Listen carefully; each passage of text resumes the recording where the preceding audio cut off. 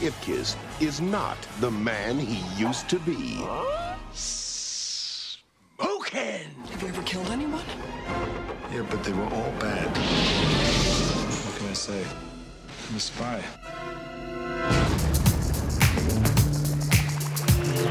Well, hello. Welcome back to a very special part 2 of our 1994 Entertainment Weekly Deep Dive.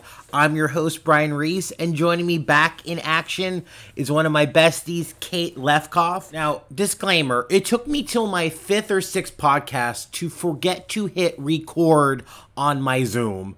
But luckily, your boy Brian knows himself all too well and did record a backup voice memo. You hear me flipping through magazines, but it's very intimate, so consider yourself, getting even more personal with me on this very special episode. Please stay to the end. We have a very juicy last bit with a very special guest. And on that note, enjoy while you were streaming. Okay, we just took an intermission. You guys, we just talked about Speed, my favorite movie of all time, for like 40 minutes straight, so we needed to take a breath. We made it through that, Kate. Thank you for going on that journey with me. It was like Speed, barreling through LA traffic. I was actually about to say, it was analogous to being on the bus. Well, thank you for being the Sandy to my Keanu. Okay, so back into the summer of 94, City Slickers 2, which is our cover story. How dare they put that as the cover story? That as the cover story. They didn't have Avengers, they didn't have Marvel. Billy Crystal was their Iron Man, so this was analogous to Iron Man 2. Such a faraway time in my mind. It's hard to believe that he would be your matinee idol for the summer. I know. It's not connecting with me at all. There's no need to watch City Slickers 2. If you guys haven't seen City Slickers 1, it's the perfect movie. Watching it at this age, it's the whole thing about reevaluating your life when you're like nearing 40. Not even 40. Billy Crystal's like, I'm 38 and my life's coming to an end. And I'm like, oh my God. But it is worth a watch. Norman. Hello. Jake Gyllenhaal plays his son in the first movie. Anyhow, iconic cameo. And there's nothing else to say about this movie except fun fact that Bruno Kirby, who was in the original, he didn't come back because of problems with Billy Crystal. Billy Crystal admits here, we had some problems, and I feel bad about it. I'll just leave it at that. Ooh. Wow. Ooh. I can't believe he came out in print like that. Right, Bruno Kirby, Kate played his also best friend in When Harry Met Sally. He played the same kind of role in City Slickers. So they really had a connection. They were in 2 iconic movies as his best friend. So here he's just straight up like, yeah, we had problems. Yeah, right. We beefed. We beefed the whole fucking movie. Billy Crystal quips, it was either Brother or Ghost in terms of bringing back Palance. And we didn't want to do Ghost. As long as they pay well, I'll do it. Growls the body one-handed push-up artist Jack Palance. Doesn't have to be City Slickers. Could be Slick City for all I care. Wow. So there you go. There's the quote from the supporting actor. As long as they pay well, I'll do it. Oh my God, I love that. I liked Gary Oldman so much more ever since I saw an interview with him and the interviewer was like, what was your motivation for starring in the Harry Potter movies? He was like, oh, paycheck, just like a lot of money. They pay a lot of money to be in the Harry Potter movies. I was like, okay, great. Yeah, please, we need more honesty. I mean, there's this new movie, which is this meta movie about Nick Cage. He's playing himself, and it's really great. He's like, I'm an auteur, I'm an artist, but this is my job, people. I have bills to pay. Like, I have to do these shitty movies. This is a job, as much as it's just an artistic expression. He's got mortgages on his castles. Anyhow, the buzz on City Slickers 2. A glut of sequels and cowpoke comedies makes this 40 million picture a risk. Still, could be golden, them thar hills. It only made 40 million, so this was a bust. Sorry, Billy. Moving on. I Love Trouble. Oh, God, Kate. So this movie I'm really excited to talk to you about. She's too good a reporter to quit, Stay there, I'll shoot. but she may know too much. Hang on, Jameson! To stay alive. Julia Roberts, Nick Nolte, I Love Trouble, rated PG. They were supposed to be this, like, Spencer Tracy and Katharine Hepburn sparring as these dueling reporters where sparks fly, but it went south. Yes, I've seen it like in a TBS or a TNT type setting a couple of times. And Nick Nolte is always a big question mark for me. He has zero appeal. I've never seen anything appealing about him at all. He's like Kevin Costner's violent stepbrother in my mind. Like, I can't... No, and the fact that, Kate, he was not only a leading man in Hollywood during like the 80s, 90s, he was a heartthrob sex symbol, cover of People's Sexiest Man Alive. I just picture his mugshot now. I don't know if you know this, but they notoriously had horrible drama and feuding on set, Nick Nolte and Julia Roberts during this movie, and it was covered all throughout production, and I knew about all the drama. And the buzz here on I Love Trouble says, it's one of those movie titles that everyone involved could live to forget. We wanted it to be very exciting, glamorous movie, says director Shire of his sparring sexist comedy. Exciting he got, at least off-screen. According to sources close to production, the two stars just may have taken their acerbic on-screen rivalry a little too far. Electric is how co-star Rubinek diplomatically describes it. The worst thing that can happen between two actors who have a lot to do with each other is neutrality. What does neutrality bring you? A yawn. Passion is interesting. Passion is chemistry. That can turn either way. Oh my God, they're calling it passion. Wow, what a reframe. They're calling it passion, but Julia Roberts goes on to say here, she says that Nick Nolte is a disgusting human being, leading Nolte to despond that she's not a nice person. In the New York Times, 1994, she says, from the moment I met him, we sort of gave each other a hard time, and naturally we got in each other's nerves, and said that while Nolte can be completely charming and very nice, he's also completely disgusting. Completely disgusting. Oh, that's hilarious. Yeah. Everything described as repressed. Roberts didn't elaborate on how exactly Nolte has been disgusting to her during the movie, but it's safe to assume she didn't want to kiss him. It goes on and on. LA Times on-set report, Nolte and Roberts didn't get along. Tempers flared early on, peppered with a few Roberts tantrums along the way. Roberts reportedly wasn't thrilled with Nolte's machismo, so she would deride and insult her co-star on set. This is all from the LA Times, so you're getting real sources. I was dying getting into it. Also, fun fact, the director, Charles Shire, he co-wrote the movie with his wife, Nancy Meyers, at the time. So this is one of the original Nancy Meyers projects before she broke out into her own, wild, successful run. They did Father of the Bride together. They previously collaborated as a husband and wife duo. And her first movie, She Stepped Out Alone, is, I think, coming up next summer or two, the Parent Trap remake. So we're going to see a superstar rise on Nancy Meyers. But this is her down in the dirt in a really troubled production. But Kate, isn't that wild? You picked up on, the disgusting ick factor of Nolte. Julia is feeling your vibe. I'm with her. Sorry, Julia. This is a little drop following Pelican Brief, but we'll be back. Okay, next movie, Wolf, Kate. Wolf is a movie with Jack Nicholson and Michelle Pfeiffer, directed by Mike Nichols, who's a legend. He did Working Girl, Who's Afraid of Virginia Woolf. But this was supposed to be this adult werewolf tale where Jack becomes a wolf at night. I never thought I'd meet a good man who looked at me the way you do. You don't know I'm a good man. Adult eroticism, adult wolf eroticism.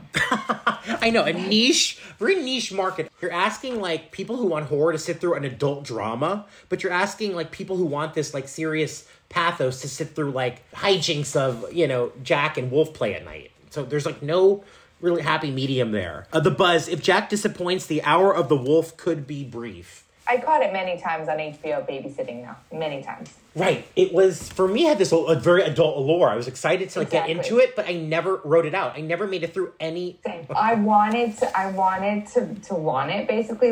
Once the kids were in bed and I was home alone babysitting, eating the illicit Oreos from the family's pantry and watching their HBO, this movie would come on and... I'd be like, yes, and then I'd be back to watching Sisters or something 20 minutes later. Right, it had all the appeal. Once it actually gets to the reveal of the wolf and the real plot, it's ridiculous. Just stupid. And actually, and it says here, the novelist Jim Harrison wrote the script. He said, I didn't get fired, I got tired, says Harrison. Then a week or two before shooting, the suits got Nicholas to make a major plot change he won't discuss. In fact, he won't tell anyone about the story that is everything but hints at a theme akin to his last hit, Working Girl.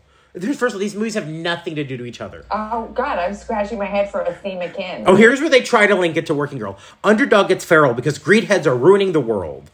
Okay, this is a stretch. Twilight for grown-ups. Twilight for moms. Thank you. Oh my God, Twilight for moms. They really need to rebrand Wolf. They could actually get a good second run out of this. No, I was just about to say, it's time to revisit this. It's time to reboot Wolf. I'd like to cast Ryan Gosling in the remake. Oh my God, Ryan Gosling and Margot Robbie in a remake of Wolf. I'm ready. I'm getting shivers. I'm tingling. I'm ready to see Wait, Kate, that's genius. Okay, speaking of genius, we're going to one of your geniuses, one of your boy geniuses, your boy wonders, Macaulay Culkin. So he had a summer movie this year called Getting Even with Dad, which is a film with him and Ted Danson, where Culkin, now less impish at 13, plays the son of a dim criminal, Danson, who hides Dad's loot, then blackmails him into spending some quality time.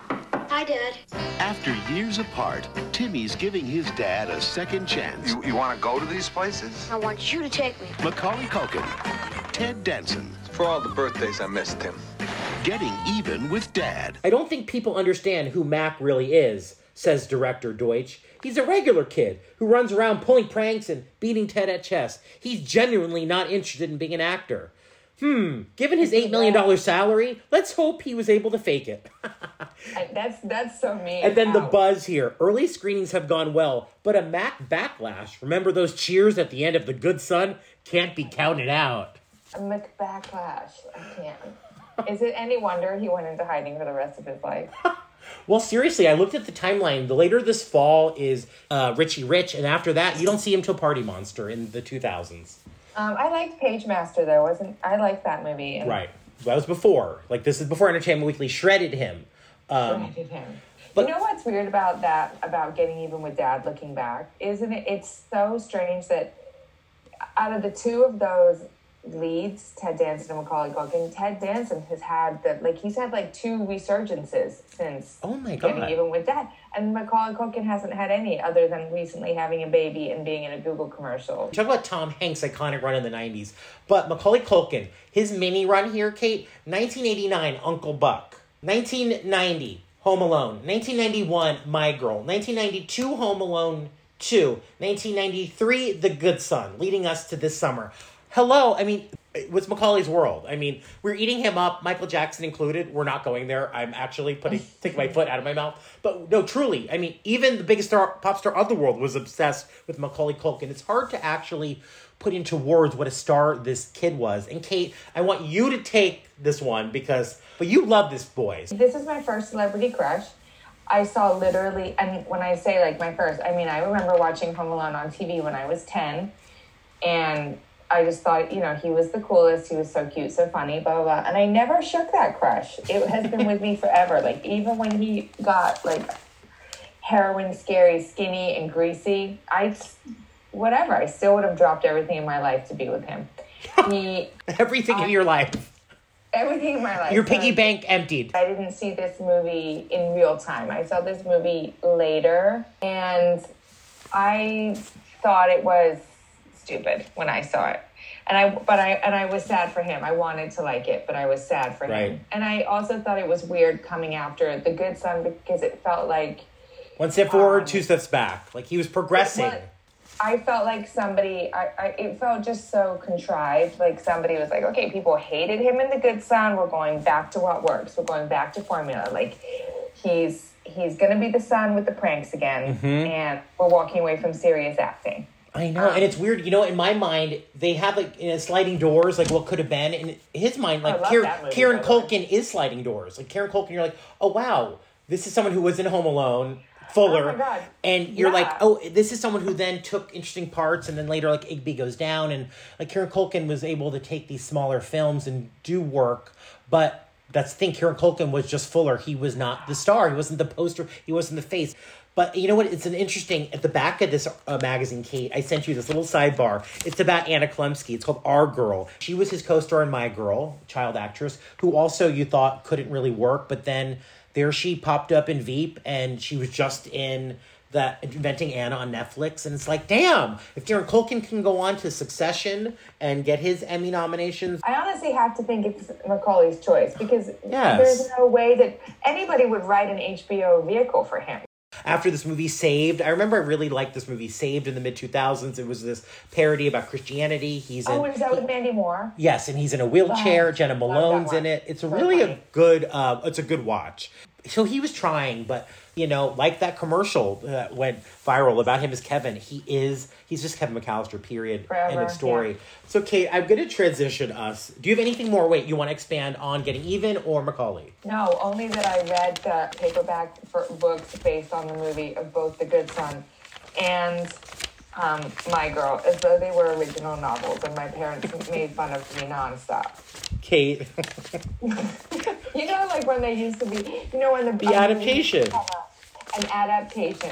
Not a movie based on a book. No, the adaptation. Kate, we are meant to be on this podcast. We are such sick, evil twins. My parents were like, those aren't real books. I was like, My Girl's The real book, it has words in it. I'm reading it. I read it over and over and over again. What was wrong with me? I think I made my dad buy it for me in the Publix checkout. I'm serious. I'm looking it up online right now. What you turn pages, I'm gonna find it. Wait, Kate, let me show you this right here. See this? This is my book journal. I was doing a deep dive for like old pictures and stuff, Kate, and I found this journal. It's my book journal from 1993 into 1994. Wow, what a treasure. It's my 8th grade journal. I was going from middle school into high school was this summer, which is such a transitional time. And I found the journal of all the books I read between 1993 to 1994. Kate, this entry is from October 1994. Next, I read The Good Son. It was based on the movie. I saw the movie previews and they looked good. I decided to read the book before I saw the movie. I'm glad I read the book. It was excellent. I am going to see the movie. Sincerely, Brian Reese. Brian, we were like the only 2 people in the world who read that book. Kate! And I just asked you, is there anything else you want to bring up about? I am dying. I'm dying. But this is such a good transition because this... We must be the only 2 people. I can't... The thought of both of us in Florida in the 90s reading that book adaptation only miles apart, Brian. I'm dying. Well, look. Okay, so the first entry. Dear Mrs. Graham, something I like about the book The Pelgrim Brief are the way Darby Shaw, the main character, plans things out so well. I like how this book keeps you in suspense by not telling you who did what. I finished The Pelgrim Brief last week. It was great. I liked it even better than The Firm. It got slow, so I picked up another book called Forrest Gump. I usually read mystery, but this book was a comedy. I really enjoyed it. Forrest Gump was a really interesting man. I finished it over the weekend. This is September 1993, a year before the movie came out. And then if you keep going through here, Kate, I finished here. Then there's The Good Son, all leading me up to actually the next movie in the preview here. I was reading a Babe Ruth autobiography, and then I detoured. I was like, I stopped reading Babe and started The Client, a book I really wanted to read. I finished it in 3 days. It was as great as The Pelgrim Brief, The Firm, and A Time to Kill. John Grisham is a truly great author. My favorite characters were Mark and Reggie. Mark was smart, and Reggie got what she wanted. I can't wait to see the movie The Client. Now I'm going back to finish up Babe Ruth. Brian, you teenage Brian with the same reading habits as a grandma on vacation. I'm dying. Then I go on to like a whole Dean Koontz run. The next movie on the list was The Client. I had read the book, and I was like ready to like get to the mall to see these movies. And The Client came out in July. It stars Susan Sarandon as Reggie, and then Brad Renfro as Mark. This was about an 11-year-old Mark who witnesses the suicide of an attorney, and he gets protected by a Reggie Love, who is an attorney played by Susan Sarandon. A child has witnessed a murder. Why should he talk if we can't protect him? Susan Sarandon, Academy Award winner Tommy Lee Jones. And we playing enough games here? The Client, rated PG-13. I love this, Kate. They say the movie includes a makeover for Sarandon's character, who is transformed from a gray-haired 52-year-old into a hip, red-tressed Led Zeppelin fan. Gray-haired 52, ancient 52. Buzz doesn't have Tom, doesn't have Julia, doesn't have a lock on the first 2 Grisham adaptations' $100 million takes, but it should do more than respectable business, which is actually a good call-out because it falls just under those $100 million grosses. It clears $90 million, which honestly, you got to admit, is such a success now for a movie about just like they said, a 52-year-old lawyer. 52-year-old. I know now Sandra Bullock in context is 57, starring in Lost City as this gorgeous, like, tanned woman in the jungle with Channing Tatum. But then 52-year-old was, like, get out the, rocking chair and the knitters and the readers. Okay, Forrest Gump, Kate. Had the double CD. Had the double CD. Kate, sorry to cut you off, rode my bike with my brother to a Kmart. It was a mission to go to Kmart. My brother got the TLC Crazy Sexy Cool CD, and I got the double-disc Forrest Gump. Iconic soundtrack. Continue. I can't hear the bird song without thinking. I can't hear All the Leaves Are Brown without thinking about Forrest Gump. And I can't ever learn anything about the Vietnam War without thinking about Forrest Gump. It's sick how that movie has replaced real learning in my mind. I know. Well, I think there's a lot of kids, like, they don't have, like, fundamental American history and Forrest Gump. I don't know anything about American history unless it happened to Forrest Gump. That's so sick. Well, it's funny because that really is the subtext of them reevaluating this movie all these years later. Is they're like, wow, this movie like delved with so many hot button issues like Vietnam, AIDS, racism, the political movement of the time, and There's just no thought. He's literally just zipping through all of these scenes like an unproblematic white man, just barreling through the problems of the world. American history is from like a white man with the IQ of a 10-year-old boy. Perfect. Well, I had seen I'd read the book. I was ready for the movie. The world will never seem the same once you've seen it through the eyes of Forrest Gump. My mom always said life was like a box of chocolates. You never know what you're gonna get. Winner of 6 Academy Awards, including Best Picture. Best Picture, Best Actor, Best Director. It won everything except Best Original Screenplay, which Quentin Tarantino won. And he said, like, this is clearly the only award I'm winning tonight, because it was a sweep at the Oscars. It won Best Visual Effects. Weaving Tom Hanks into those scenes throughout history, that was like a big deal at the time, seeing him placed into iconic moments. Do you remember that being like a thing, seeing Tom Hanks in the scenes as Forrest Gump with like Kennedy and whatnot? Yeah, but I took it for granted. I don't like when this movie came out. The standout scenes for me were sounds of Sally Field like having sex to get Forrest Gump into that school at the beginning. Right. And that scene made no sense to me the first time I saw it. Years later, I was like, oh, I get it. Right, the squeaking. The squeaking, and when he comes out and he says like, wow, he says something like, your mom sure values your education. And nothing right. But no, that's a good point though. I'm talking about all this visual effects, and you're like, no, it was just actually these little moments. The visual effects meant nothing to me. Is there a Mr. Gump, Mrs. Gump? That's all I remember. Gump. the accent's wild. Tom Hanks based his accent on Little Forrest, the little boy in that movie. He was authentic from, the region, local casting, and Tom's like, I'm gonna do my Forrest Gump off of that little boy. I'm Forrest Gump. Wow, interesting. Yeah, it says in here... That's where Chet gets it, his ability to do the voices. Buzz, Hank's hot streak continues, which is true. I mean, last summer he had Sleepless. This summer, Forrest Gump, $294 million. And wow. His second back-to-back Best Oscar after Philadelphia. A movie, Kate, that I saw alone at DeSoto Square Mall as a 12-year-old boy, insisting to see Philadelphia. But somehow stayed in the closet till 24? Question mark. You weren't in the closet. You just thought you were. Believe me. Dropped off at age 12 to see Philadelphia. Or that is coming out. And I remember coming home talking to my Uncle Bill was visiting. And he was like, what'd you see? I'm like, I saw Philadelphia, and educating him about the plot of the movie. Little did I know, years later, Kate, when I was going to NYU, my Uncle Bill said, have fun, but you better watch out for Christopher Street.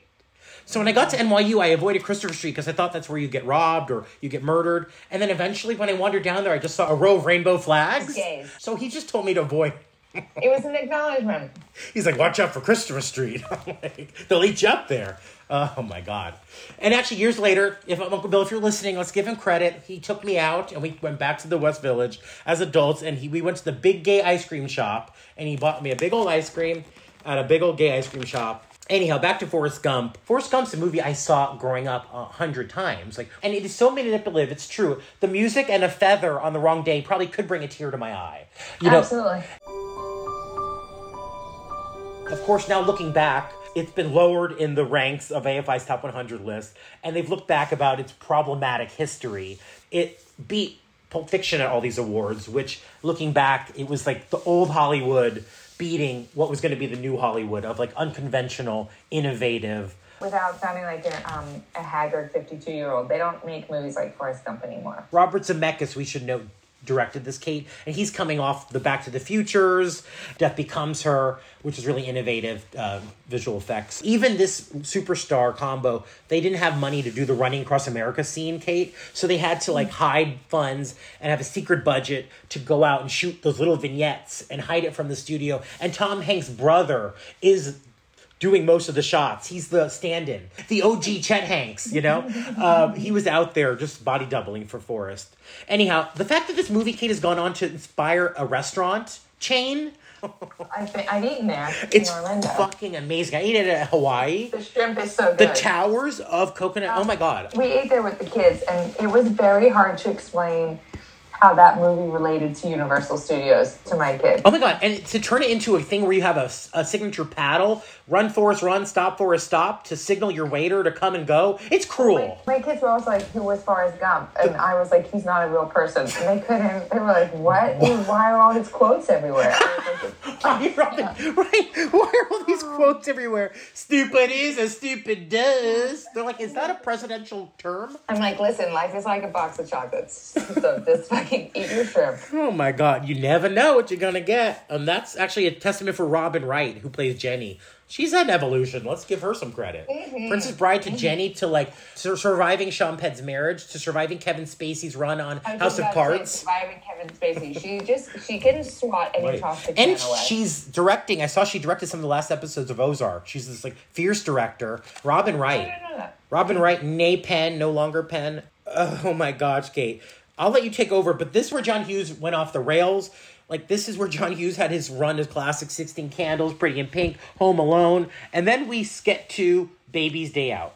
Baby's Day Out is the weirdest movie because you could literally hear the conversation like, what if we made Home Alone, but instead of a 13-year-old, it was a 9-month-old? That honestly feels like that. No, that was the pitch. They were like, how can we go younger? They're like 5, 4. They're like, how about 4 months? Okay, what if Macaulay Culkin was 9 months old? Like, that's exactly what this movie is. And the baby in this movie it's a blonde, blue-eyed baby. The baby in this movie even looks like Macaulay Culkin. I'm not making that up. It's baby Culkin. That was in the casting ad. They're like, do you look like a 6-month-old Culkin? Exactly. Bring your baby Culkins. And that's how they found Kieran. Kieran's not even his real brother. They found him in a casting call. The baddies in this movie are like the soggy bandits. The baddies in this movie, it hits all the same. It's exactly the same. There's like a paint can to the forehead, a wrench to the groin. It's got all the same things, notably different. Lara Flynn Boyle starring as a wholesome mom in this. Okay, so you're miscast from the start. Okay, nothing wholesome about that woman. Well, here's the buzz. Sounds awfully young, but at least Hughes knows the territory. No, mama. This movie made $16 million. Okay, Kate, so we need to go to another one that is, for me, one that we're talking about my sexuality coming out of the closet. This is a movie that honestly pushed me so far back into the closet, and that confused me. So this is the summer I was objectifying Mel Gibson in Maverick and Andrew Keegan in Camp Nowhere, and I'm starting to have like awakenings of these, men on screens. But I have to admit, the woman who completely distracted me and questioned my sexuality tenfold was Jamie Lee Curtis in True Lies. From James Cameron, Arnold Schwarzenegger. It's a Soviet Mirv 6 from an SS-22N launch vehicle. I married Rambo. Jamie Lee Curtis. It's not like he's saving the world or anything.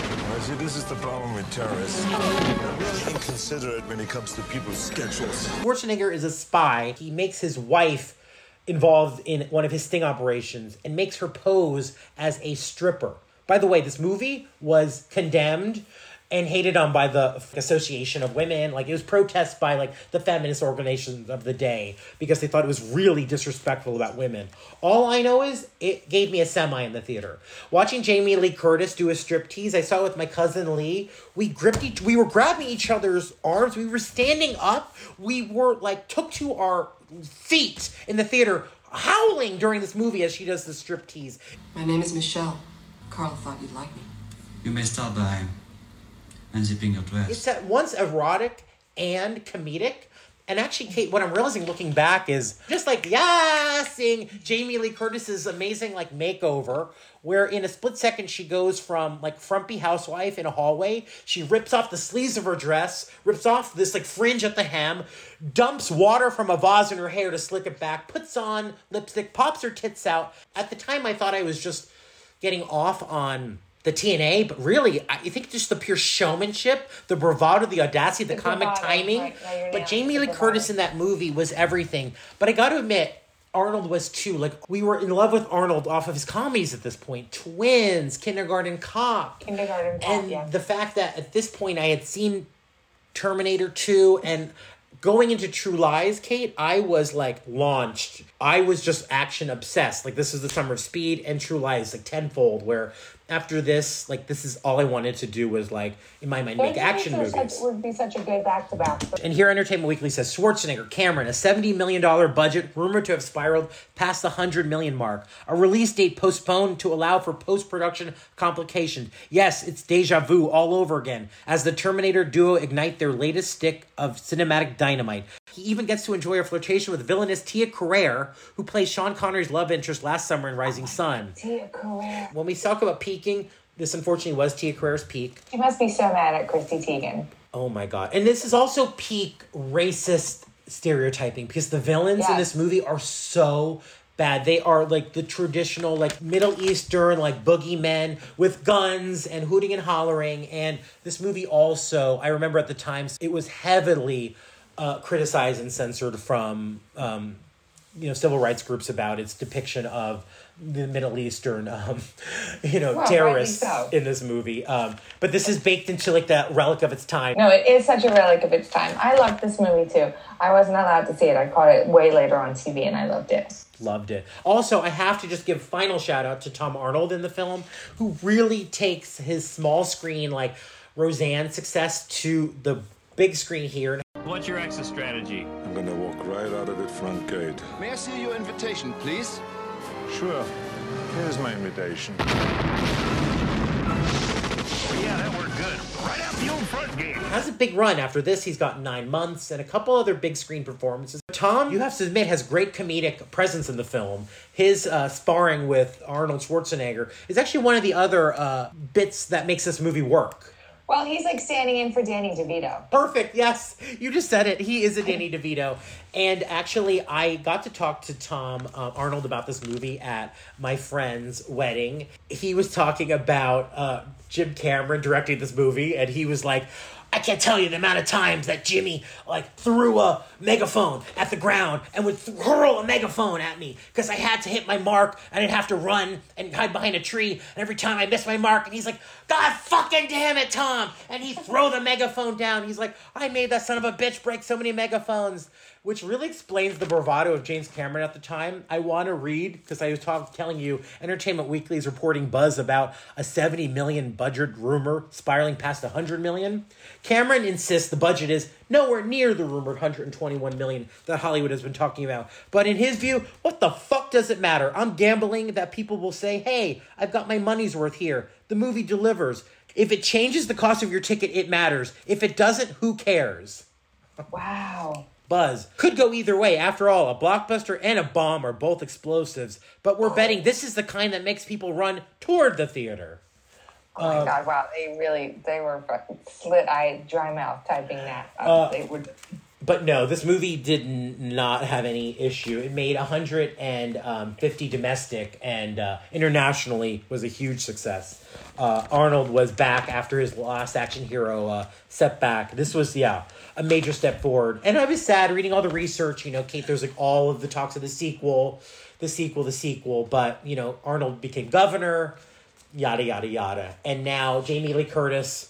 Follow her on Instagram, people. Even if you are not a fan of Jamie Lee Curtis, follow her on Instagram. I love her sobriety journey, strangely enough. Oh my God. And I love her just unabashed, gray-haired, fearless, take no prisoner, don't give a fuck. She's in that movie Everything Everywhere All at Once, Knives Out. Jamie Lee Curtis has had such a great resurgence as more of a character actress. And like my bi era was Jamie Lee Curtis' True Lies. Like, how could I be gay if I would be that excited about this woman cavorting on a bedpost? Arnold is tricking her. He's got a tape recorder. Oh, this is my last thing. This is my favorite quote of the movie. It's not a quote. It's just a mumble. Arnold Schwarzenegger has this tape recorder, and he's got someone to pre-tape lines as this stud to trick his wife. And he's playing this tape recorder, and he's like, do it slowly.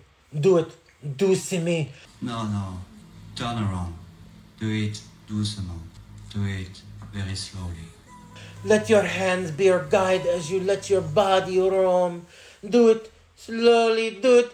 Do see me. And then like the tape recorder drops and she sees that it's her husband and she's like, Harry! He's got to save his wife. Harry! Rounding out July, there's one other movie, Kate, that left an impression on me. Angels in the Outfield. Buzz, Field of Dreams meets It's a Wonderful Life. Irresistible, but how much tear-jerking can a person take? But this movie actually did, it was like a surprise success. It made $50 million at the box office. For this small family film was like a was a real surprise success, and it was about an orphan played by Joseph Gordon-Levitt. He's an orphan on the team, and Kate, all it is, it's not even a movie, it is just a signature move. When Joseph Gordon-Levitt sees angels in the outfield, literally, he comes out of the dugout and does this. I've got my arms up and I'm just wafting them up in the air. The entire stadium, the catchers, the people, the sportscasters, everyone in the outfield. It's a Coca-Cola commercial. It dropped my memory. I brought up the end scene when he comes out and sees the angel. I haven't seen the movie, honestly, since theaters.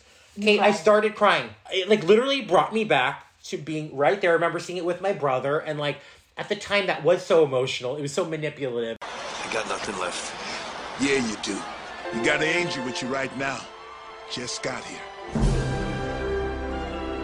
I'm embarrassed. I'm crying to Tony Danza as a pitcher watching an angel in the outfield. I was gonna throw up. Yeah, I haven't seen it since. But Kate, is there anything you want to say on Mi Vida Loca, The Shadow, or It Can Happen to You? It Could Happen to You. Give credit. Nicolas Cage really has had a very long career. That's all I have to say. Longer than we remember. He's been with us forever. He normally plays esoteric freaks. He's still playing it straight. You've never seen a sweeter role. He's just a nice cop who gives a waitress a $2 million tip. That's it. Period. If this ticket wins, I'll come back tomorrow and split the proceeds. And if it doesn't, I'll still come back and leave you a tip. What do you think? I think I'm never going to see you again. I did like this movie. Who's the girl in it? Bridget Fonda? Bridget Fonda. And the standout is Rosie Perez, who plays Nicolas Cage's wife, who doesn't want to give the check away.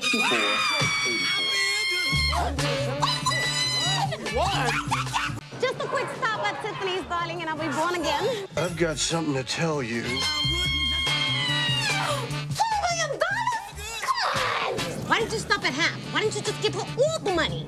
And he's like, baby, I have to split this check. And I'm Team Rosie Perez. If your husband came home and told you, you won the lottery, and he's splitting the check with a beautiful waitress. A hot waitress? No. And he's like, but baby, I told her I'd split this with her. It's fucking tough. I'm Team Rosie Perez. They are in this tiny one-bedroom apartment in Queens. Team Rosie forever. It would be such an interesting movie if the waitress had been a waiter. I would love to see that weekend. Oh my God. I'm going to move on to North. When I talk about top 10 movie-going experiences, Kate, I'll never forget, North is in the top 3. North is one of the biggest misfires in the history of cinema. The worst movie of 1994, the movie that Roger and I each would least like to sit through a second time. The single worst picture of 94. My choice is another cataclysmically unfunny comedy. It's called North, directed by Rob Reiner, of all people. It got one of the worst reviews that Roger Ebert has ever given in his history of reviews. To the point where the screenwriter of the film confronted Roger Ebert about it. There's a long history of Roger Ebert's hot takes, getting under people's skins and people coming for him. I love his... do you remember? I don't know if who was making fun of me for reading this in college. His collection of I hated this movies. His collection of his least favorite movies. I loved it. His essays. Kate! That's exactly where I'm going to. In his book... hated this movie. The number one feature in that movie is North. The title of that book came from the North Review. Here's the North Review. I hated this movie. Hated this movie. Hated it.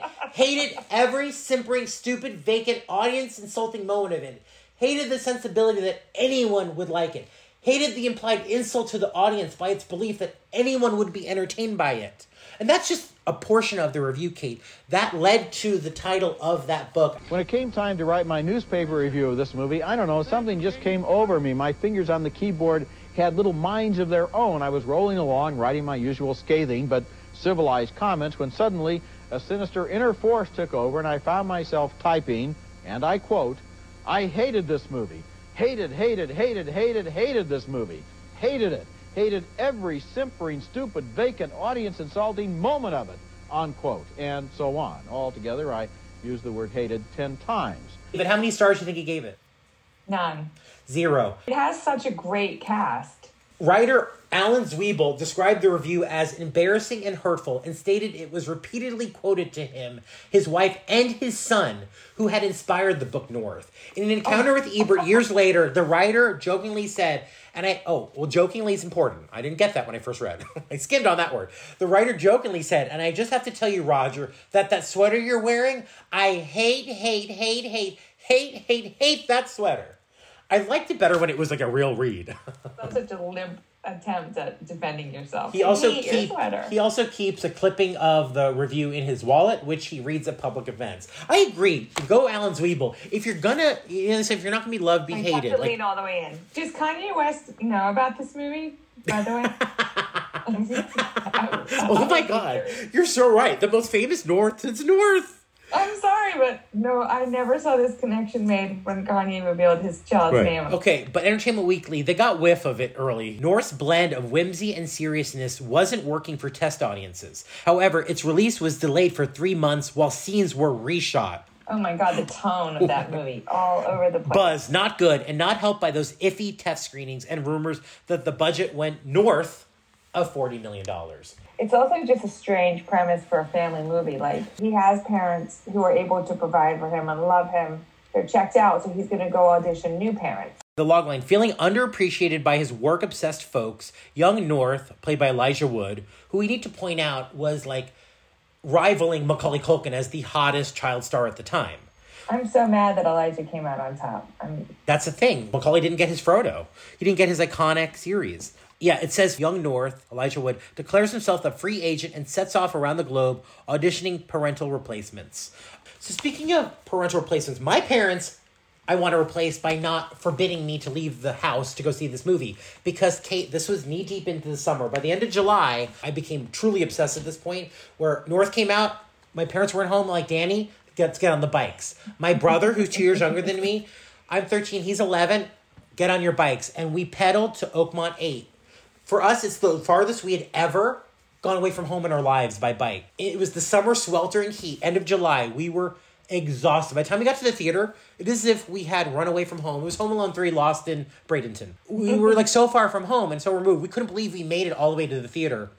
We dropped our bikes. We went in to see North. The worst movie of all time is what drove us to this. But when we got out, Kate, it was blazing. Like, the black cement of the parking lot was like it was melting. You could see the vapors in the sun.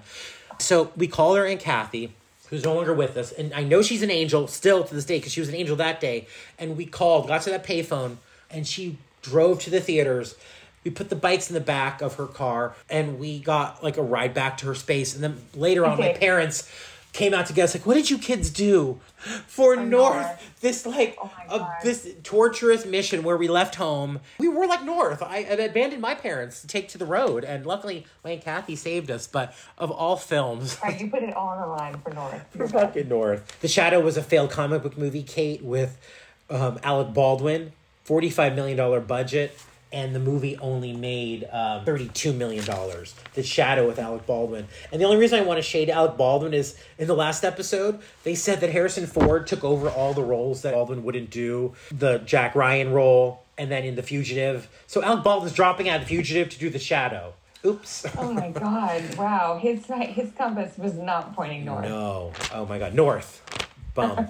Moving on, we have Clear and Present Danger, which again is the Harrison Ford movie where he's playing Jack Ryan, another huge hit of the summer. The buzz here, Ford's Fugitive made $130 million, but $83 million that Patriot Games took and seems a likelier finish for this Clancy follow-up. Although Clear and Present did better than that, it made over $100 million. And again, this is a movie Alec Baldwin could have had, but he dropped out. Harrison Ford's doing the part. Absolutely no instinct whatsoever. It's amazing. Who do we think has replaced Harrison Ford in our lives? John Krasinski or Matt Damon? Oh my God, good call. As kind of our square-jawed, I was like, decent masculine male. Yeah. Right. It would be in the Clear and Present Danger. Or is it a Chris? Do they want it to be a Chris Pine or a Chris Pratt or a Chris? I think Chris Pine for some reason. No, I mean a Chris Evans. Chris Evans. I mean, yeah, he's too hot. Okay, wait. So Clear and Present Danger. The only thing I want to note here is it's directed by Philip Noyce. It says Noyce. I don't want to be like Noyce. Freaking Noyce. That's like the review after you watch Top Gun Maverick. What'd you think, guys? Fucking Noyce. Okay. So it says Noyce is back after directing last summer's Sharon Stone stinker Sliver. His quote, "It's a lot more fun than being locked up in an apartment building with the Sliver Company," he says. "One day we're at the top of a mountain and the next we're in the Oval Office." So again, this is the director shading how bad that movie was. Wow. But also, here's another tie-in. There was a Baldwin in Sliver. Yes. Yes. God, they just don't know how to pick them. Okay, and that's July. So, Kate, we're on our last month of the summer. August is normally where they would dump the dreck of the summer, but sometimes they would have these more taboo movies also that they're like, all right, let's see how this does. And one of those was Natural Born Killers, which, Kate, I don't know about you, but at the time, probably you and I were the same thing. It was just a scary buzzword at the time. Scary. And I have to say, like, it's so scary. And even though Woody Harrelson, obviously, has been around forever, it's funny because I was watching with my kids last night. I was watching The Hunger Games. I don't know if you've seen those movies. Oh, yeah. But he's in The Hunger Games. Yeah. And I was like, cautionary tale to the girls. I was like, oh, he always plays. He's like, this character could be really scary. He's right. If it's Woody Harrelson in it, like, right. Take notice. Same. When this movie came out, I wouldn't have seen it for all the tea in China. No, we were scared. Right. We were like, we were at the Flintstones. Like, we were Flintstones kids. And even though I was like deep diving into like, adult film, it was still testament of where I was at 13. Like, great, too cool for Lion King, but like shaking at the knees for Natural Born Killers. Whereas your husband at my age, Kate, was like, fuck yeah. I'm like, sorry, Jeremy, if you're listening to this. Movie. Jeremy loves this movie. I've never seen it, and I never will. Well, you know who also hasn't seen it? Good transition. In full, Quentin Tarantino says he never saw the whole thing. He thought this was a bastardization of what he wrote, and he said he walked out of it. So Entertainment Weekly says here, working from a script by Quentin Tarantino, Oliver Stone has abandoned Vietnam, but not violence, for a blood-splashed satirical saga of two vicious, love-struck serial killers who become tabloid TV darlings. An Oliver Stone film. Mickey and Mallory. Feared by thousands. I love you so much, baby. I love you. Watched by millions. We're fighting. Can't stop fighting. Nobody can. Woody Harrelson, Juliette Lewis, Robert Downey Jr., and Tommy Lee Jones. What do you have to say to your fans? You ain't seen nothing yet. Natural Born Killers. Will the cutting-edge violence of Killers overshadow the satire's serious themes? Stone insists hip audience will get the joke. I'm having some fun, he teases. Buzz. Expect a public brawl over the film's rating and a love it or hate it reactions from critics and moviegoers, which is exactly the case. The movie had an NC-17 rating. They had to cut out 4 minutes of the film. This is one of the seminal movies causing some of that debate. Is the media responsible? Violence in the media provoking and causing violence. Yeah, I've never seen the movie in full, Kate. Me neither, but how iconic is that photo of Woody and Juliette leaning on the red car, the Natural Born Killers photo? It's Woody in a red mesh tank top and Juliette in a red crop top leaning against this car. First of all, this outfit would hit so hard right now. It would, as my kids would say, that's a fire fit. It slaps. It would slap. The drip is off the drip. It's off the drip. It's a fire fit. It's slapping. It is so slapping. No, it's so true. My daughters would probably wear that exact... Edie would probably wear that exact outfit now. I think of this movie as a fun fact as like one of Rodney Dangerfield's last roles. He played Juliette Lewis's father, and he's really good, really scary, and it's a really dark role for him. But another random sequel, I just need to note for its like moment in history, The Next Karate Kid. Do you know who the next Karate Kid is? Not Ralph Macchio. Who was the next? Actually, the Karate Kid #1 didn't do anything for me, and Karate Kid #2 never even touched my world. Well, then I don't think you saw Karate Kid 3, because this came after Karate Kid 3. This was the next Karate Kid. Hilary Swank as the female Karate Kid. Do you know of this, Kate? This is the 4th movie of the series. This is the fourth. And before Cobra Kai. So we're talking about, Kate, IP that's still relevant. Karate Kid is still one of like the most popping IPs in current day, with Cobra Kai being such a hit. Cobra Kai is absolute genius. That show doesn't miss a beat. It's unlike anything I've ever seen on TV. It's genius. Well, Cobra Kai is smart too, because they are constantly paying homage to Mr. Miyagi, Pat Morita, still. And if you want to see him teaching a future 2-time Oscar winner, Hilary Swank, you can watch The Next Karate Kid. Ralph Macchio is succeeded by Swank, who replaced the rebellious 17-year-old orphan. Oh my God. I'm laughing only because her like Oscar narrative is like her and her mom living in their car, like calling their agents from a payphone. Like she had her whole homeless narrative. I think she stole her subtext from her backstory from her Karate Kid character. From her real life, right. Buzz, the franchise is alive, but not kicking. Oh my God, ouch. It made $7 million. Oh, nothing. But come on, Hilary Swank. Okay, we're in August. We're at the end. But Color of Night, Kate, do you know what this movie is? No, I have no clue. So I'm giggling because this was my test, Kate. Honestly, like, this summer movie preview series is going to be just a tracking of my sexuality throughout the years. I feel bad, but it's like, it was a litmus test. Whereas True Lies, I'm like, okay, I'm fully straight again. Then Color of Night came out. So I just want to read the preview. 13-year-old Brian is reading this preview, okay? Proving that his wife isn't the only one who can bear it all, Bruce Willis faces the cameras nude for the set to be extremely erotic thriller in which he plays a psychiatrist who takes over the therapy group of his murdered partner, Scott Bakula, to try to flush out the killer. One of my patients was killed last night. The more passion they share, the more danger he risks. I'm not who you think I am. Willis. No! Color of Night. Just how much steam will rise in the scenes between Willis and co-star Jane March is still to be determined. Control of the final cut has been in dispute, with the Directors Guild of America arbitrating between director Rush and Synergy Productions, which pushed the release from April and could delay it even further, as could Rush's health. The director suffered a heart attack last month. Buzz, the most interesting scenes may end up on the cutting room floor. I'm reading the reviews of this movie right now. Actually, I want to see it. Did you like it? Kate, it is so absurd. Like, there's no way to like it. It is like the most over-the-top, like, piece of dreck. Now, Kate, at 13 years old, I was not able to get anyone to take me to go see Color of Night. I had heard only about this film, Kate, through this magazine. The full frontal, the erotic thriller, the steamy nature. So I knew this is something I had to watch when this movie comes out in video. And it shows, like, with the 4 steamy minutes not shown in theaters. So I'm, like, seeing this cover, and I'm like, how do I get this movie home? So, Kate, I did, like, this is one of the scariest things I ever done as a kid. I did a video bait and switch. I got a tape, and I swapped tapes out. And I swapped The Color of Night into another tape and pedaled it home, Kate. And I remember this is another situation where I got on my bike. Your heart must have been racing. This is the summer where, racing. I remember I can feel my heart pounding down Manatee Avenue right now. Cortez Avenue. Wait, I don't know what road I took to get home that day. This is so Florida. Am I right? Cortez and Manatee? It's so Florida. It's so Florida. It's hideous. But, Kate, it was the litmus test because I told myself when I got home, I was going to watch this movie. If this VHS in the middle of the night got me aroused, then I was gay. If not, then I was okay. Like, I was waiting months to test out my sexuality with this film. And let's just say when I got home, the results were completely conclusive. There were no grays in my anatomy. It was like ding, ding, ding, ding, ding, ding, ding, ding. I was rewinding. You see, Kate, they talk about the steamy full frontal. You see, like, the baby tip of Bruce Willis's dick in, like, a baby fleeting moment underwater. That's all it took.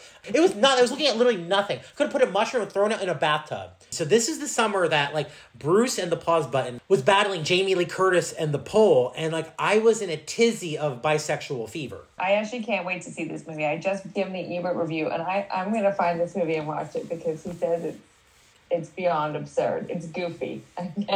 No, that's it. No, goofy. Wait till you see the reveal. How can any movie that's reviewed as both erotic and goofy, I need to see it. But Roger Ebert says, I was frankly stupefied. Yeah. So goofy in its plotting that with just a little more trouble, it could have been a comedy. It actually sounds like North. It sounds like North. Anyhow, Maxim Magazine awarded Color of Night for having the best sex scene in history. Rush was proud of the award and has kept it on display in his bathroom. So from a heart attack to an award-winning, iconic film. Close out with this. I skimmed by it so fast and furious. It was covered by my Julia Roberts I Love Trouble leaflet. Oh my God. There were 2 movies covered. Actually, one is Spanking the Monkey. David O. Russell directed it, and he would go on to do Three Kings, American Hustle, and Silver Linings Playbook. This is his first movie coming out of Sundance. I knew I was onto something very dirty and powerful, says Russell, of his debut feature about a college kid's affair with his suicidal mother. He switched to the raunchy title, Spanking the Monkey, slang for masturbation, that's in quotes, Entertainment Weekly, because I thought Svelter sounded like an Anne Margaret TV movie. College kid's affair with his suicidal mother. It's like, great. Talk about the elevator pitch. Oh, God. Okay, and finally, Kate, The Mask. Entertainment Weekly says starring Jim Carrey, Richard Jeni, Peter Dijert, directed by Chuck Russell, and they talk about this whole film. There's not one mention of Cameron Diaz in the whole Entertainment Weekly movie preview. That's amazing. She was just a model. She didn't have one credit. This is her first movie. Wow, that's crazy. I did not know that. The Mask was based on a very obscure comic. Jim Carrey is That's the guy. Hello. The Mask. Ooh, somebody stop me. I remember Cameron Diaz walking into the bank dripping wet. This is what stays with me at the beginning. Sopping wet. Right. Like, patting herself down when he's working at the bank and he's so flustered. And I remember the dog, when the dog gets the mask and the dog puts the mask on. Do you remember that part? Yep. He has like a little churro. Uh-huh. Oh my God, yeah. Because they did a sequel with Jamie Kennedy. Yeah, they try to really play up the dog because we're missing Jim Carrey. Entertainment Weekly says, combine Ace Ventura's rubber-faced Carrey with the awesome computer-generated animation of ILM, which brought you Jurassic Park's dinosaurs. And what do you get? Question mark, an ace in the hole. At least that's what New Line is hoping for with its slapstick comic of a movie, which became one of the summer's hottest prospects when Ace Ventura unexpectedly turned Carrey into a formidable box office draw. In reading about the casting, of course, you know, they were going to like the biggies. They were going to Rick Moranis, Martin Short, Robin Williams. But then they saw a tape of Jim Carrey doing sketch from In Living Color and were so impressed with his contortionist ways. They were like, oh my God, we got to have him. Martin Short would have also been great in that movie, though. Right, totally. You see why they were going for that, because they're such physical performers. Robin Williams, Martin Short, and Jim Carrey are like the most physical performers. It's weird because Jim Carrey, I think, is slightly more menacing than right. Martin Short. He's got like a darker underbelly. Well, that's probably why he got the role next summer in the Batman Forever villain, Jim Carrey. It's funny because I read a story recently how Robin Williams was very jealous of Jim Carrey. Robin Williams was this king of the 90s box office, and it was interesting hearing about someone like Robin Williams being intimidated by anyone's comedy, but they said as a threat, they said Jim Carrey was a threat. Kate, this year, 1994, we cannot make light of this. This spring was Ace Ventura, huge breakout hit, starring an unknown. This summer is The Mask, and this fall is Dumb and Dumber. All in 1 year, 1994. Oh, wow. So it's boom, boom, boom, boom. Boom. And also just the casting, because she really comes up in conversation a lot in these last two episodes. The director, Russell, wanted Anna Nicole Smith as Tina, the female lead, but she had gone to do Naked Gun 33 and a half. A costume director he had worked with had been recommending Cameron Diaz, and they got her to audition for the part. The character was additionally written as a good girl who was actually bad, but after Diaz was cast in the part, they rewrote the part to make her generally a good person. Wow, talk about a big break. Cameron Diaz is in my life every day right now. My 2-year-old is obsessed with watching the Shrek movies. It's so funny because I just saw her literally yesterday. A clip popped up on my feed like of her and Kelly Clarkson show. Like Cameron Diaz talks coming out of retirement and she's pitching her like wine in a can. She's got a lifestyle company too. She's like Goop Light. She's been trying to do her like Goop. I've seen her make a cucumber salad on I know, she's got a lifestyle brand, but anyhow. But her cucumber salad is just cucumber and salt. It's just wild. That's why I love going through the previews. Like, in a few years, she's starring in the biggest summer movie, Sling About Mary, but here she's not even mentioned. That is wild. In the Army Now is a Pauly Shore film. I just want to note that, as this is still the year where Pauly Shore was getting a lead summer movie. Shore claims that for this role, he drops much of his Valley Guy shtick. The bandanas, the howls, the stoner lingo. But can a guy best known as a zonked-out beach bum called the Weasel make the transition from TV clown to a respected actor? Robin Williams did it, Tom Hanks did it, and Steve Martin did it. He says, now I'm doing it. You know? Buzz. We'll see about that, Pauly. Oh, God, Pauly. R.I.P. Kate, this I'm dying. Look at this. Buried in the summer preview. The Pulp Fiction? Yeah. Buried. We're not going to cover it here because it actually winds up covering the fall movie preview of this year. I never saw that movie. I've always been too scared. My son has seen it now, and I still haven't seen it. I get you, because it really was like the tail end Kate of Natural Born Killers of these two really scary kind of like properties. You heard about the ultra-violent, ultra-graphic, and kind of taboo. I do want to note my grandma always loved seeing good movies and just go to the theaters. And my grandma was one of the first people to see Pulp Fiction. She knew nothing about it beyond, I heard this is a well-reviewed picture. I heard this is a quality cinema. She was in the front row with her health aide. She took her nurse health aide to see Pulp Fiction. And I remember her telling me, she spent the entire movie jumping into her health aide seat, out of her seat. My grandma's not mobile and not a small woman, but was somehow able to levitate into this woman's lap, her health aide. Anyhow, Pulp Fiction, we'll get there. Speaking of the summer of Brendan Fraser, Airheads, Kate, which is a movie about 3 not-too-smart heavy metal rock and rollers who take a radio station hostage to get their demo tape on the air. It's an absurd dog day afternoon. You broke into the radio station to get your demo played on the air? What are your demands? Number 13, naked pictures of B. Arthur. Excuse me? God help us all! We gotta send one person out. I'll go. One of the hostages, doof. Sorry. Brendan Fraser, Steve Buscemi, Adam Sandler, Airheads. No idea what you're saying right now. Movie never be made today. Like with YouTube and social media. Like this is a movie about three stoners who just want to get their demo tape on the air. The only way to have people listen to something is to hold a radio station hostage. All they need today is literally just like an Instagram stream or Spotify account. No, exactly. That's why I was going to make the same point that this movie is a special relic because the setup wouldn't exist today. There's nothing comparable. It's legendary for the two stars billed underneath Brendan Fraser, starring Brendan Fraser, Steve Buscemi, Adam Sandler. Buzz. Yep. Sandler gets most of the laughs. Sandler would become like king of summer movies. This is him as just original supporting role. And Steve Buscemi. And they would have a long storied history of working together of these sick parts in, Billy Madison. They should create a vehicle for Brendan Fraser and bring him back into Big Daddy. the fold. Yes! Oh my God, bring Brendan Fraser back into the Adam Sandler universe. They should. Kate, and I feel thank like you. They owe him that. I feel like Adam Sandler has the heart and the imagination to make it happen.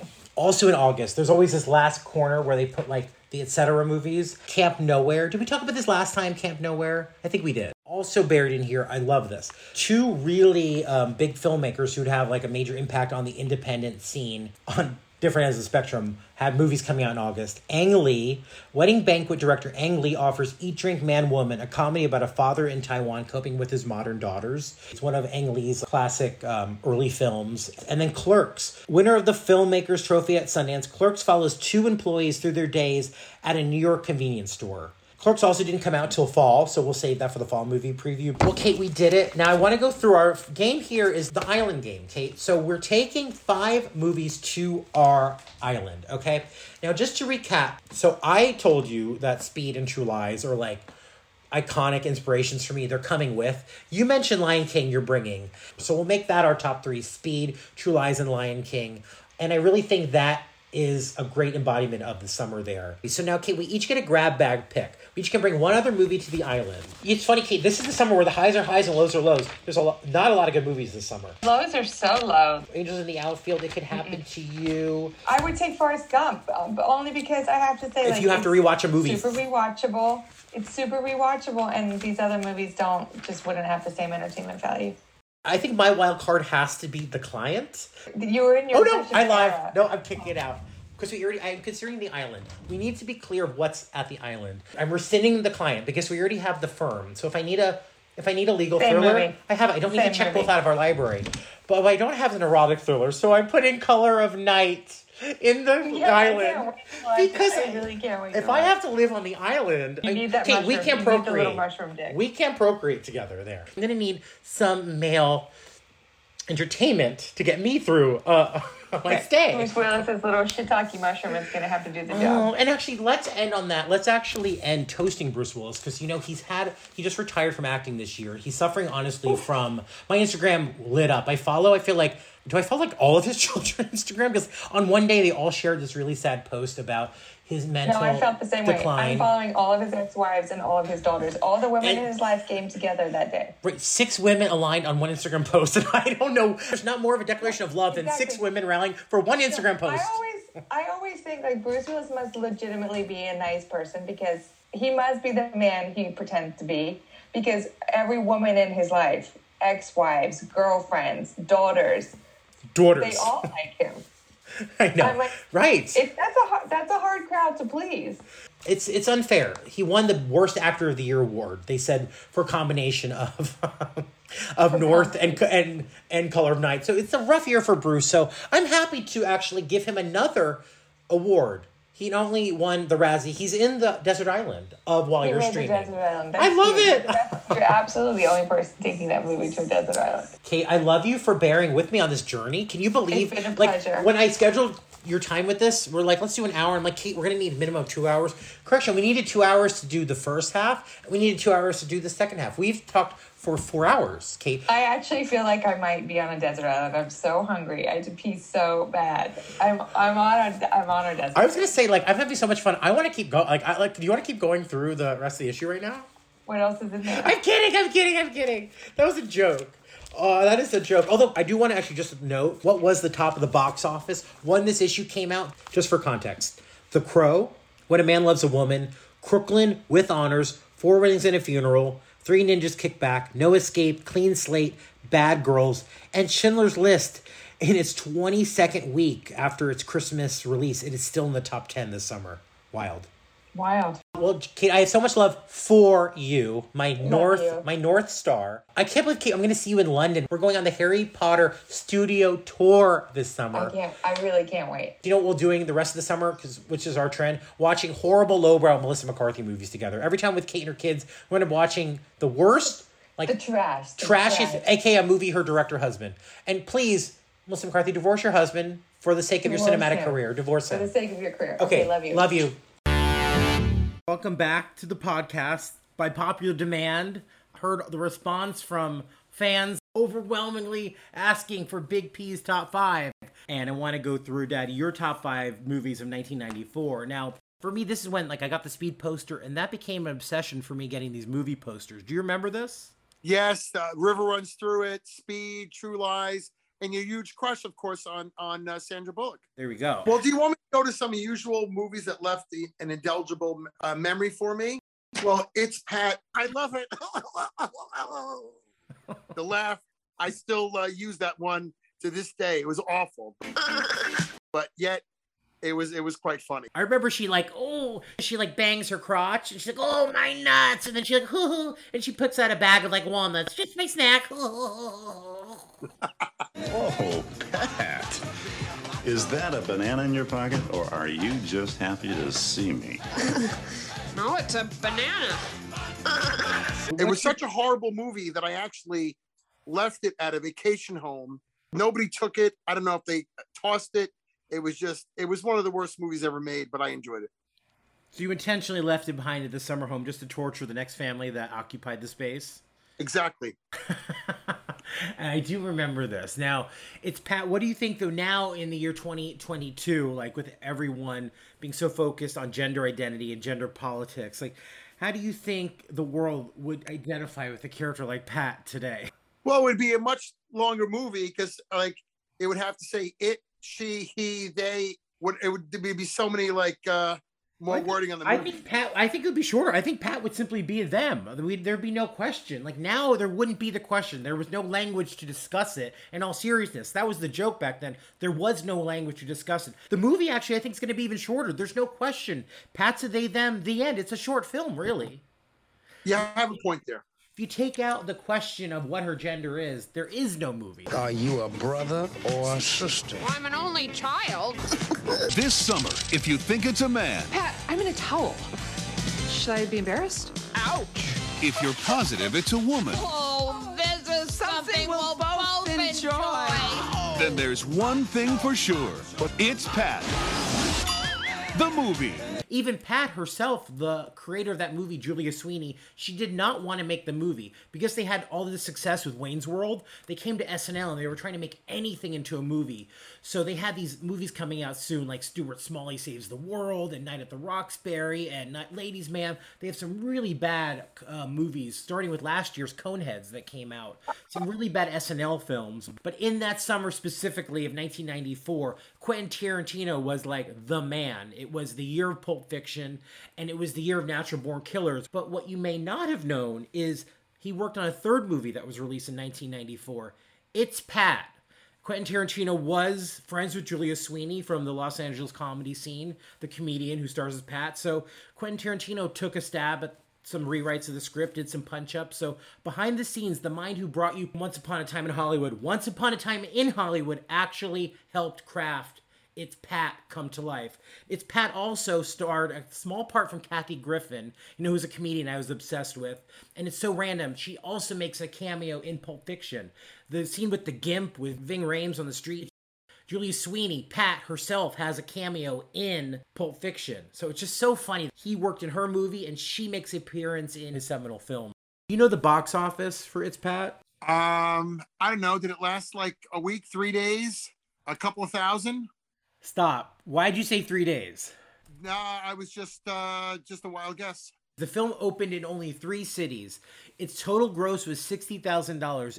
The film was pulled from theaters after its opening weekend. Its opening weekend is 3 days, Friday, Saturday, Sunday, so you really actually were right. It made a total gross of $60,000. Variety magazine called it shockingly unfunny. It was nominated for Worst Picture that year, but it lost to Showgirls. However, Julia Sweeney did win Worst Actress for the film. Damn. And Dad, you know, it's so weird. So this show, Work in Progress in Showtime, last season, in 2021, Julia Sweeney came on as her character and addressing the problematic politics of the time. But it still lives in its time and place as its own beautiful, sick, warped little gem. Okay, I want to start in the bottom of the barrel. Well, let's climb up from there. The movie Milk Money. That's like another movie that really got horrible reviews and left no legacy. No one knows the movie Milk Money, but I know my dad knows Milk Money. So what's your reminiscence of this one?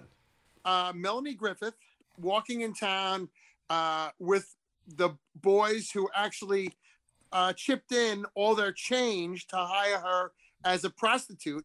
But then she thought she would be perfect for her dad, Ed Harris, another fine actor who I don't want to say was stuck in this role, but somehow, in spite of the film, he managed to do a believable, job in it. It's a wild concept. 12-year-old boys going to town to give their milk money to a hooker to show their boobs. Pretty much. You take your clothes off for $103.62. Oh.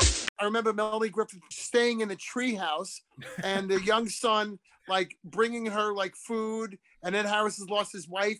So he brought her, dresses until, they found out that she was, previously a hooker. No smoking, no swearing, and don't take your clothes off for money. People like your dad don't marry women like me. I told him what you did, and he didn't mind. He's Brad's new math tutor. I bet you're really good at it. Well, there's only one way to find out. It ended up being kind of an unusual love story, co-starring Malcolm McDowell as the bad guy.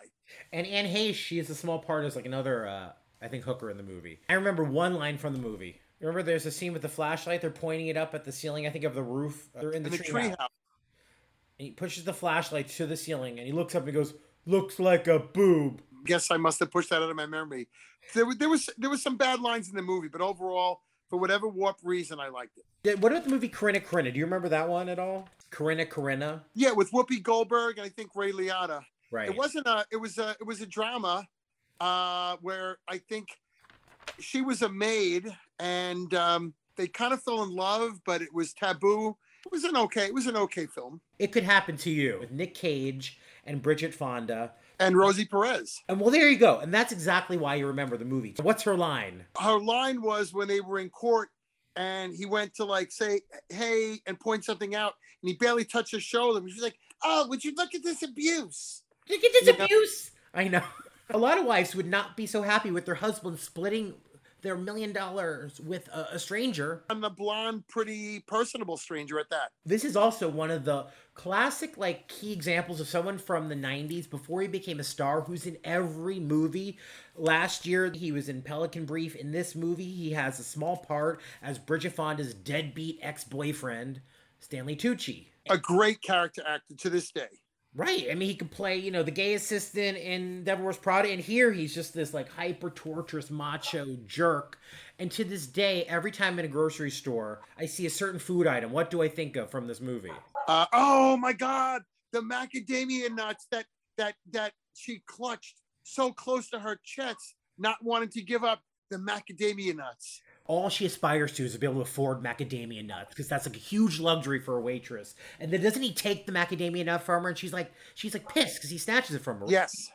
And to this day, every time in the store and I see the macadamia nuts, I'm like, ooh, that's still a luxury. Until I win the lottery, I can't be that big baller. The buzz in this movie. Cage scored in Guarding Tess as another henpecked lawman. And with few summer romantic comedies around, this could be summer's date movie by default. And actually, I think it only had a $20 million budget and it made about $50 million. So for a small movie back in the day, $50 million for this, they did pretty well. But I honestly wish they kept the original title, Cop Gives Waitress $2 million tip. It Could Happen to You. What? That's the most banal, basic, that's, nothing of a title. But still, the movie's cute, is worth a watch. Directed by Andrew Bergman, who did Honeymoon in Vegas the previous year with Nick Cage. This all leads up to a movie I really do remember you taking us to go see was Forrest Gump. Yeah, that we saw with Uncle Matt. Got to throw some props to him, and it was a great movie that holds up well to this day. Now looking back, they say that was one of the big Academy Award misses, was not giving it to Pulp Fiction over Forrest Gump. But, you know, Roger Ebert, he gave Forrest Gump, you know, this glowing review saying the movie is magic. Like, everyone was wrapped up in that magic at the time. We went so many times. We watched it on video so many times. Enjoyable to this day. You hit the nail on the head as far as it being like this kind of like fairy tale, magical story, so to speak. This is Tom Hanks' second back-to-back Oscar win. Just rewatched his speech from Philadelphia, and like, you cannot help, well, I cannot help, cry during the speech. It is so sweet. So I can definitely see why the Academy was desperate to give him another one for Forrest Gump, because he just made such a good winner. And Dad, this is so funny because his speech winning his Oscar for Philadelphia is what inspired the movie In and Out, which I know is another one of your secret favorite movies that we watched. Just watched. Mr. Brackett. In Philadelphia, he thanks these brave gay teachers that raised him in his school. And meanwhile, the teacher wasn't out in his community. So Tom Hanks, you know, outed the teacher inadvertently, you know, as the urban legend goes. But what's your thought in terms of looking back? Like, did he deserve to win Best Actor second year in a row? I'd have to think back who else was up for the... could it have been Morgan Freeman? Right, you're on the path. So the nominees were Travolta was Pulp Fiction, Paul Newman's Nobody's Fool, Nigel Hawthorne, Madness of King George, Morgan Freeman's Shawshank Redemption. I'll say it, but Paul Newman had already won the Best Actor. So, but so did Tom Hanks. Oh boy, if I had to give it to somebody, I'd probably still give it to Tom Hanks. He was so likable in that character in that movie. Someone who's never won is Samuel L. Jackson. He's never won an Oscar. He's the one who actually admits he should have won. He was robbed. That same year, 1994, the winner was Martin Landau for Ed Wood. Samuel L. Jackson was nominated for Pulp Fiction. Charles Palminteri was nominated for Bullets Over Broadway. Paul Scofield nominated for Quiz Show. And Gary Sinise nominated for Forrest Gump. Well, I think it's unfortunate. Samuel L. Jackson has done some bad movies, but he's an excellent actor in his own right, and it's a shame he hasn't won an award. Of course, one of my favorites, with I think Geena Davis. Came out in 1996, Long Kiss Goodnight. It's directed by Renny Harlin. It's so good, right? It's like so random. Well, it gets extra points from our family. It was over the top, but there was also some great lines in it. The chemistry between Geena Davis and Samuel L. Jackson was good. And of course, Brian Cox, you gotta love him. Oh my God. And Dad, please can we end our conversation on Long Kiss Goodnight? Can you just quote like Brian Cox's like classic line from the movie? Just to set the stage, Brian Cox has just won the Emmy for Best Actor for Succession. He's the most like esteemed, legendary British actor. But before Succession, he had a small part. Right, and the thing is, he is like this semi-retired, very important CIA guy, and his wife is this older, probably like a little dementia, and she's there with her dog, and he's trying to concentrate. So he says to her, like, Alice, please your dog. And in her not crotchety, but in this old voice, she said, what's wrong with the dog? And his line was, it and my appetite are mutually exclusive. It's been licking its asshole for 3 consecutive hours, and I submit to you, there's nothing there worth more than his hour's attention.